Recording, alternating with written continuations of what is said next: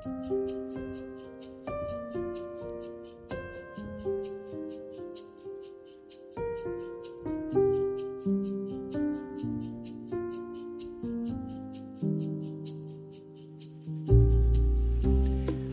skal vi forkynne livsnært og be for mennesker som herjes av sykdom eller opplever å være i livskrise?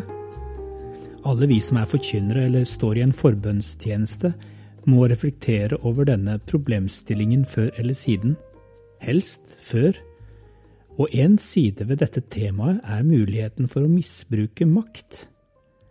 Hvorfor blande ordet makt inn i denne sammenhengen, spør du kanskje.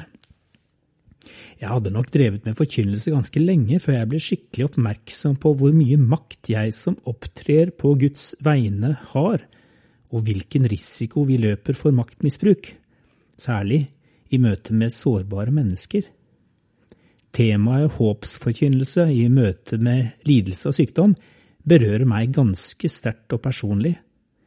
De siste par ukene har jeg mottatt meldinger på løpende bånd som egentlig ikke av det uvanlige slaget, hverken for meg eller mange andre. Jeg har fått nyhetsoppdateringer fra en venn som i gang med første cellegiftbehandling. Et medlem av min familie ringte og fortalte om sin gode venn som har kjempet med sykdom i flere år. Det har vært oppturer og nedturer. Han hadde takket for forbønn, men nå handlet det om at de siste resultatene var dårlig nytt. Hvor lenge skal denne kampen pågå, snakket vi om, og bli kastet slik mellom håp og fortvilelse? Noen dager etter fortalte en annen venn om sin skuffelse. Hun hadde hatt store forhåpninger til en operasjon hun skulle gjennom som skulle gjøre livet lettere. Og det hadde blitt bedre. Håpet var der fortsatt, men det hadde ikke blitt helt som hun hadde håpet. Sykdommen herjet enda. Fra en annen kant fikk jeg høre den fantastiske, men samtidig tross alt sjeldne historien om en som nylig hadde gått tilbake til sin lege og fått den forunderlige meldingen om at det ikke lenger var spor etter sykdom på testresultatene. Legen hadde vanskelig for å forklare situasjonen. Det kunne se ut som om det aldri hadde vært noen sykdom der, noe som jo slettes ikke kunne stemme. Pasienten kunne bare smile og si at det stemte godt med bildet av den Gud hun trodde på. I vår menighet ber vi gjerne for syke med salvelse av olje, slik vi har lært av den første kirken i Det nye testamentet. Det noe av det fineste jeg får lov å være med på. Og vi erfarer at bønnesvar kan komme på mange forskjellige måter. Vi har ikke behov for å gjemme bort denne tjenesten. Den hører helt naturlig med til virksomheten vår, selv om vi kanskje ikke annonserer det i avisa.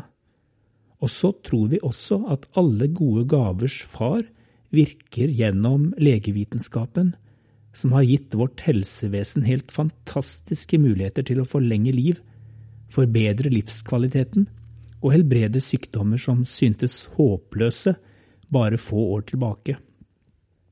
I dette kaotiske landskapet befinner vi oss alle sammen. Vi berørt av smerte og sykdom på alle kanter. Vi kan forsøke å stenge døra og skjerme oss fra det, fordi vi ikke har kapasitet til å ta alt sammen inn. Noen har ikke det valget, fordi sykdommen I huset eller i kroppen 24/7. Så hvordan forkynne livsnært om håp og framtid i møte med lidelse og sykdom? Hva har dette temaet med makt og misbruk av makt å gjøre, og hvilket bilde av Jesus det vi presenterer i møte med mennesker i livskrise? I denne og min neste podcast denne uka har jeg lyst til å snakke om 2 forskjellige fortellinger fra evangeliene. Begge handler om Jesus i møte med mennesker i livskrise. Jeg tror de kan lære oss noe som hans etterfølgere, enten vi selv opplever sykdom og krise, eller vi står overfor noen som gjør det. Den ene fortellingen fra Markus kapittel 2, om da en lam mann ble fyrt ned gjennom taket på en båre foran Jesus, der han stod og forkynte i et hus i Kapernaum. Den skal jeg snakke om nå. Den andre fortellingen fra Lukas kapittel 24, om 2 fortvilte menn som Jesus møter på vei fra Jerusalem til Emmaus. Fortellingen i Markus kapittel 2 en av de mest kjente helbredelsesfortellingene. Noe av det jeg liker best ved den, de 4 vennene til den lamme. De som insisterte på at han hadde like stor rett til å være inne i det huset nær Jesus, som de som hadde kunnet spasere rett inn. Derfor gikk de opp på taket og tok seg ned til ham med den lamme mannen derfra.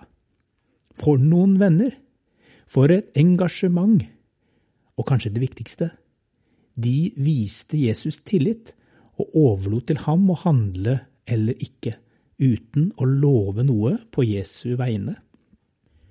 Og så det Jesus selv da, den inderlige medfølelsen hans.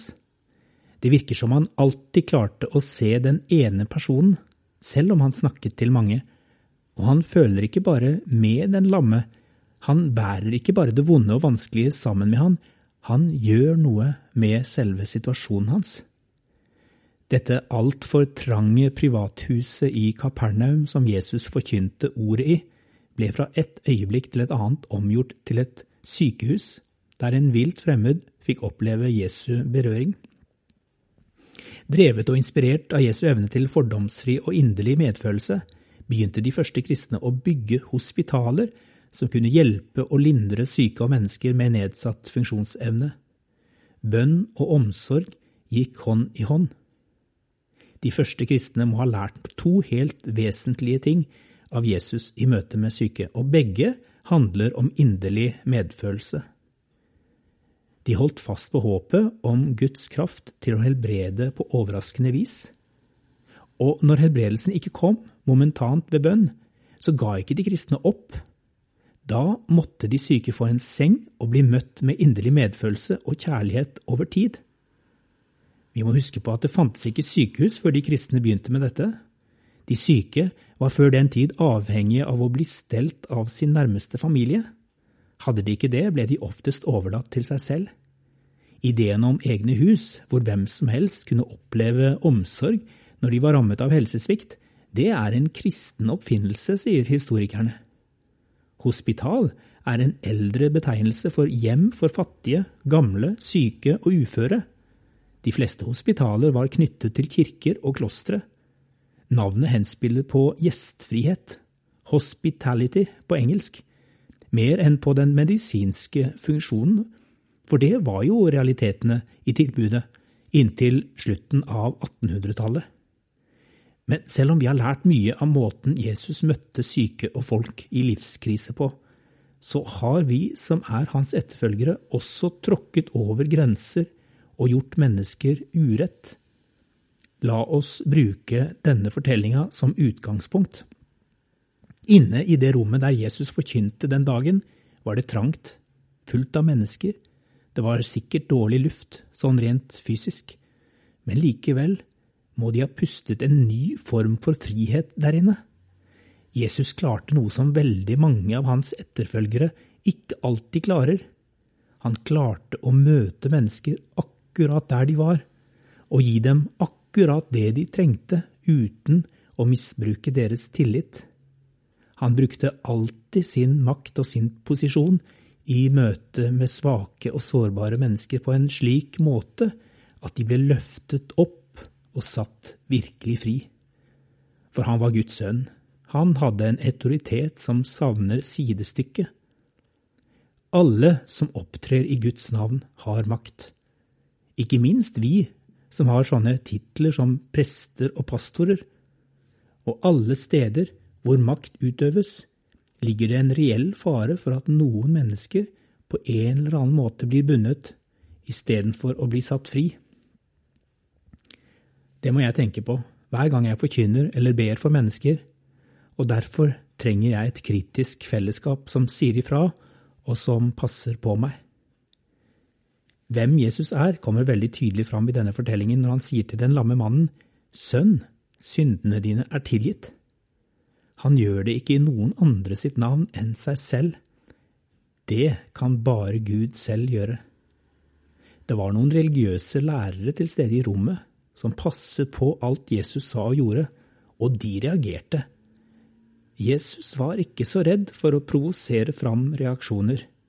Men merk dere at han lar kritikerne være i rommet.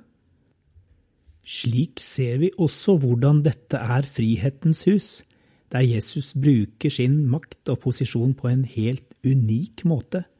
Han stenger ikke kritikerne ute av rommet, alle disse som ønsket å prøve det han sa mot det skrevne ord, eller som ville sørge for at han ikke misbrukte makten sin.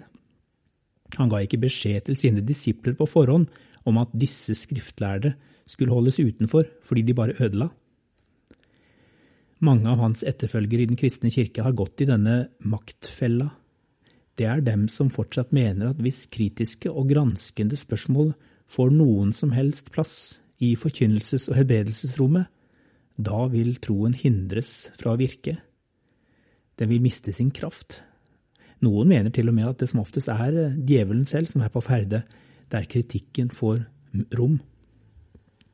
Nei, Jesus slapp spørsmålene til, og så svarte han på dem, åpent og tilgjengelig, ofte med grundige skriftbelegg og fornyet tolkning av gamle ord, på en måte som de færreste av oss vil ha autoritet til å gjøre. Det gamle testamentet var hans bibel. Det gamle og det nye testamentet er vår bibel. Jeg er takknemlig for at det alltid sitter et myndig lesende folk i salen når jeg forkynner. De prøver det jeg sier på Guds ord. Siden ingen av oss er Jesus og sitter på den hele og fulle sannheten, trenger vi et fellesskap som sammen lytter til Gud og forsøker å praktisere hans vilje i denne verden. Ikke en eller to personer på toppen, men et myndig folk sammen. Jeg tror altså at det både var frihet og sunn motstand i dette trange rommet der Jesus forkynte og helbredet. Og likevel må jeg snakke om en slik helbredelsesfortelling som dette her med en viss forsiktighet. For uansett hvor mye frihet det var i det rommet, vi møter et veldig sterkt og voldsomt bilde av Jesus i aksjon her. Ofte har det skjedd at når vi som er hans etterfølgere har forsøkt å opptre på lignende måte som Jesus i våre helbredelsesrom, da har vi tråkket på sårbare mennesker før eller siden. Vi har påberopt oss en slags makt over andre menneskers liv og skjebne, som ikke satte dem i frihet, men egentlig bandt dem til oss. Det kan skje når bønnesvarene kommer. Det kan skje når bønnesvarene ikke kommer. Når bønnesvarene kommer, skjer det ganske ofte at mennesker bindes til den som har bedt. Det kan skje ubevisst. Det var jo tross alt denne personen som formidlet helbredelsen og frelsen, og så går mennesker helhjertet inn, men ikke nødvendigvis helhjertet for Jesus, men helhjertet for et menneske eller et miljø som har handlet på Guds vegne og som kan framstå mektig, tiltrekkende, altoppslukende. Men når vi bevisst eller ubevisst har knyttet mennesker til oss på grunn av fremgang og store resultater, da kan det også skje noe når bønnesvarene ikke kommer, når vi ikke har vinden og velsignelsen i ryggen. Enda vanskeligere kan det bli når vi som har opptrådt på Jesu vegne, før eller siden tråkker feil og viser vår menneskelighet. Da kan mennesker som har knyttet seg til oss, stå mer svake og sårbare tilbake enn før de møtte oss.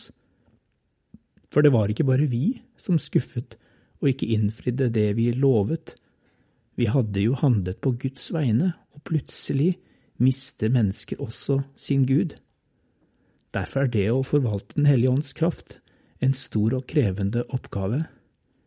Jeg må stadig spørre meg om det stedet hvor jeg forkynner og ber, er et frihetens hus, i medgang og motgang, både når resultatene kommer og når de uteblir.